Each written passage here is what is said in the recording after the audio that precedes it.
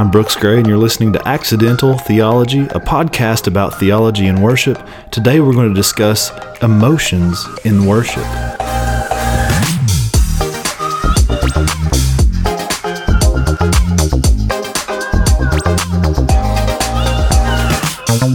Welcome back to another episode. I'm glad you're with me. If you are a faithful listener and you've been listening every week, week in, week out, never missing an episode, you may be thinking to yourself, hey, it feels like maybe we missed a week in there. And you would be correct in your assumption. I failed to release a new podcast episode last week, but I'm glad you're here this week. And if you didn't notice, even better. I guess my feelings are hurt a little bit, but hey, the show must go on. Just to give you a glimpse into why I missed last week, and it will actually lead us into what we're talking about this week. This past weekend, I was put in charge of putting a band together from several churches in our area and leading a big D Now gathering over the weekend that happens every year where I serve. And we had over 1,000 students and leaders gathering, and so I led worship Friday, Saturday, and then Sunday morning. And so it wasn't just that I'm super lazy and failed to release a podcast because I'm a terrible person. That's part of the reason, but the other reason is I feel like I haven't stopped until now sitting down to do this episode. But I wanted to get us back on track. And I also had the privilege this week as well to lead a worship service in my hometown, another student gathering. It was just a few student pastors that decided, hey, we should just get together and have a worship service, and none of us really know what to expect, but let's kick it off. So it was exciting for me to see the large gathering, the D Now, that kind of started the exact same way, with just a few student pastors getting together and saying, hey, let's worship, let's lead by example in our community and come together as the church and just have a weekend of worship. And that's kind of what took place in my hometown, is just a few student pastors, a little smaller gathering, but it's exciting to see that, you know, what they're starting may one day blossom into what we see at the church I serve. Not that it's all about numbers and how many people you can fit in a room, but it's exciting because that's an event our students look forward to every year, just spending the weekend with each other and worshiping together and playing games and staying in people's homes, host homes and stuff. So yeah, it was a great week, busy weekend and a busy week, but it's been phenomenal.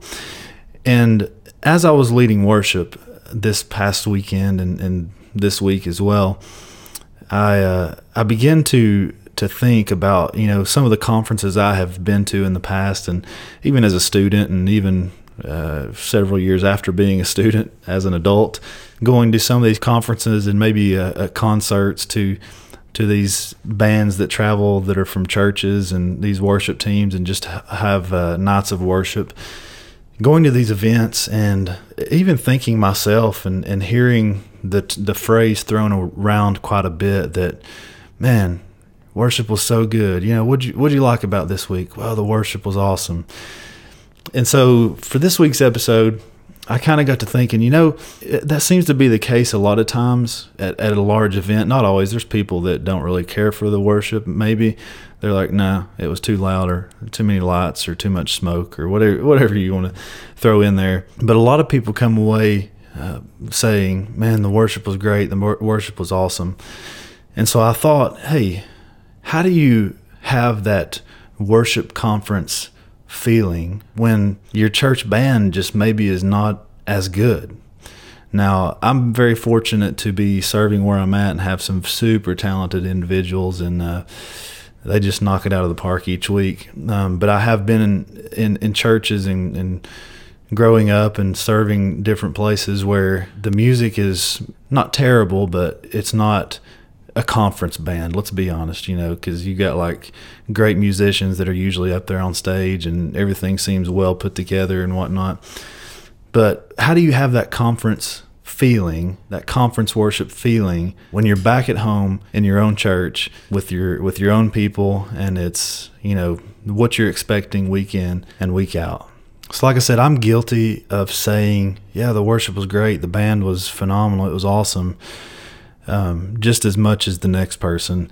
And I kind of got to thinking this week, what makes us say that? What is it that we look at or we experience and say, yeah, the worship was great? And the answer a lot of times is that it moved us emotionally.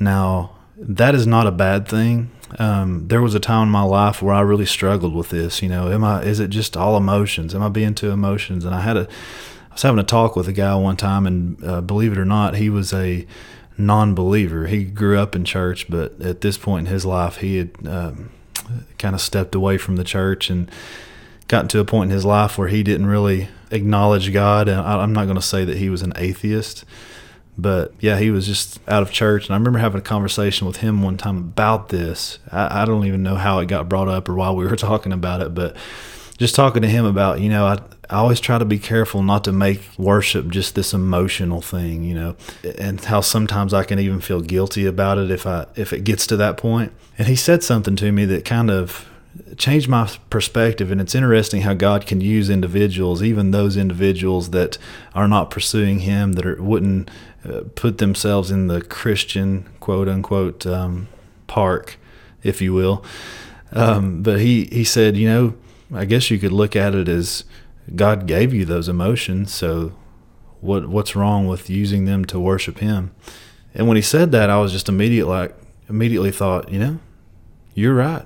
Like, God did give us these emotions. God made us emotional beings and gave us spirits. And it's funny how we interact with things a lot of times, but yeah, God gives us those emotions. So inherently, there's nothing wrong with emotions in worship. And that was a moment that kind of just stuck in my head. And one of those moments I thought, yeah, you're right. You kind of just really changed my mind on how I think about that and how I'm so guarded against it, when really maybe God wants me to use those emotions to experience communion with Him and a relationship with Him. But here's what we have to be careful with. We can't get to a point where that's all worship is. And I have another great friend who was ministering to a guy that he used to play with a lot, and who kind of bounced around from church to church and never really seemed to get settled. He would stay somewhere for a little bit and then moved on to somewhere else. And I overheard a conversation, or he may have been telling me about the conversation, but I heard him say one time, that because of what we did, we traveled and led worship and had all these great experiences. But he made the comment to his friend who was just bouncing around church to church, and he said, we've got to stop looking for an experience in our worship. We can't just go always wanting to feel a certain thing when we go to worship, because eventually we'll just get to a point where we don't care about it and we're ready to move on to the next thing. And I'm reminded of Romans chapter 10 when Paul is writing, and he's in the previous chapter, he finished the chapter by talking about Israel's unbelief. And in Romans chapter 10 verse 1, he says that his heart's desire and his prayer to God for Israel is that they may be saved. And then he goes on to say that he bears them witness that they have a zeal for God, but not according to knowledge. And so I have this inking suspicion that may be the boat that a lot of us are in. Like, we have a zeal for God, we want to be passionate in our worship, and we want to sing loud and raise our hands and do these things. And if we're not careful, it can become all about that. It can be all about that feeling we have at a conference or an event, or when we're around a lot of believers and there's these phenomenal musicians on stage, and everything just seems to click and the sound is great, and we say worship was great. And there's nothing wrong with any of that. Like, I love being those situations, those scenarios. And even I've been on both sides, in the audience and on stage, and it's just an amazing thing.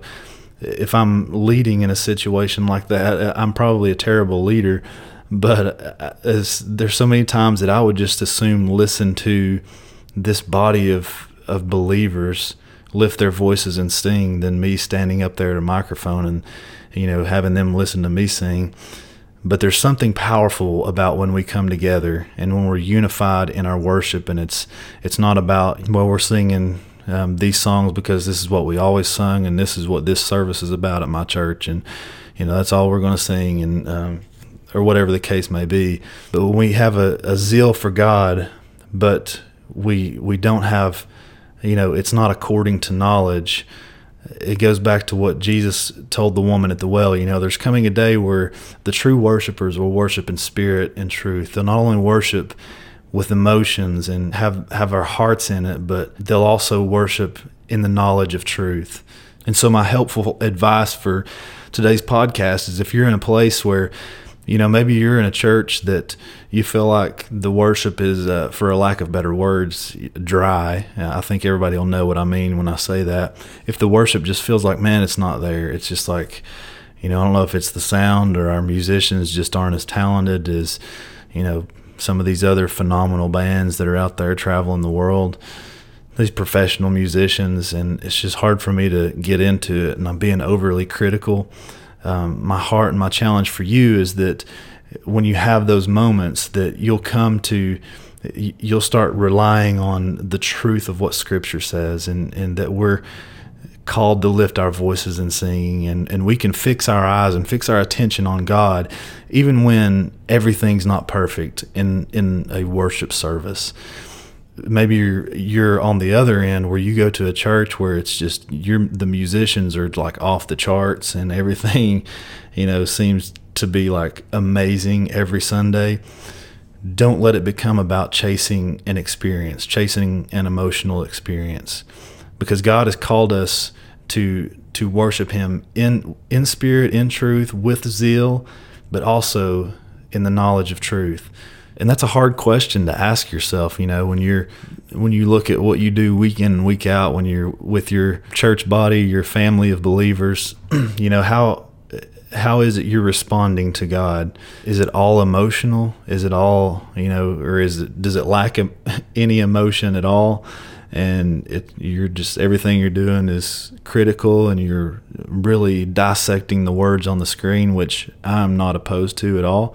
I probably lean more towards that side of the spectrum than the being all emotional side.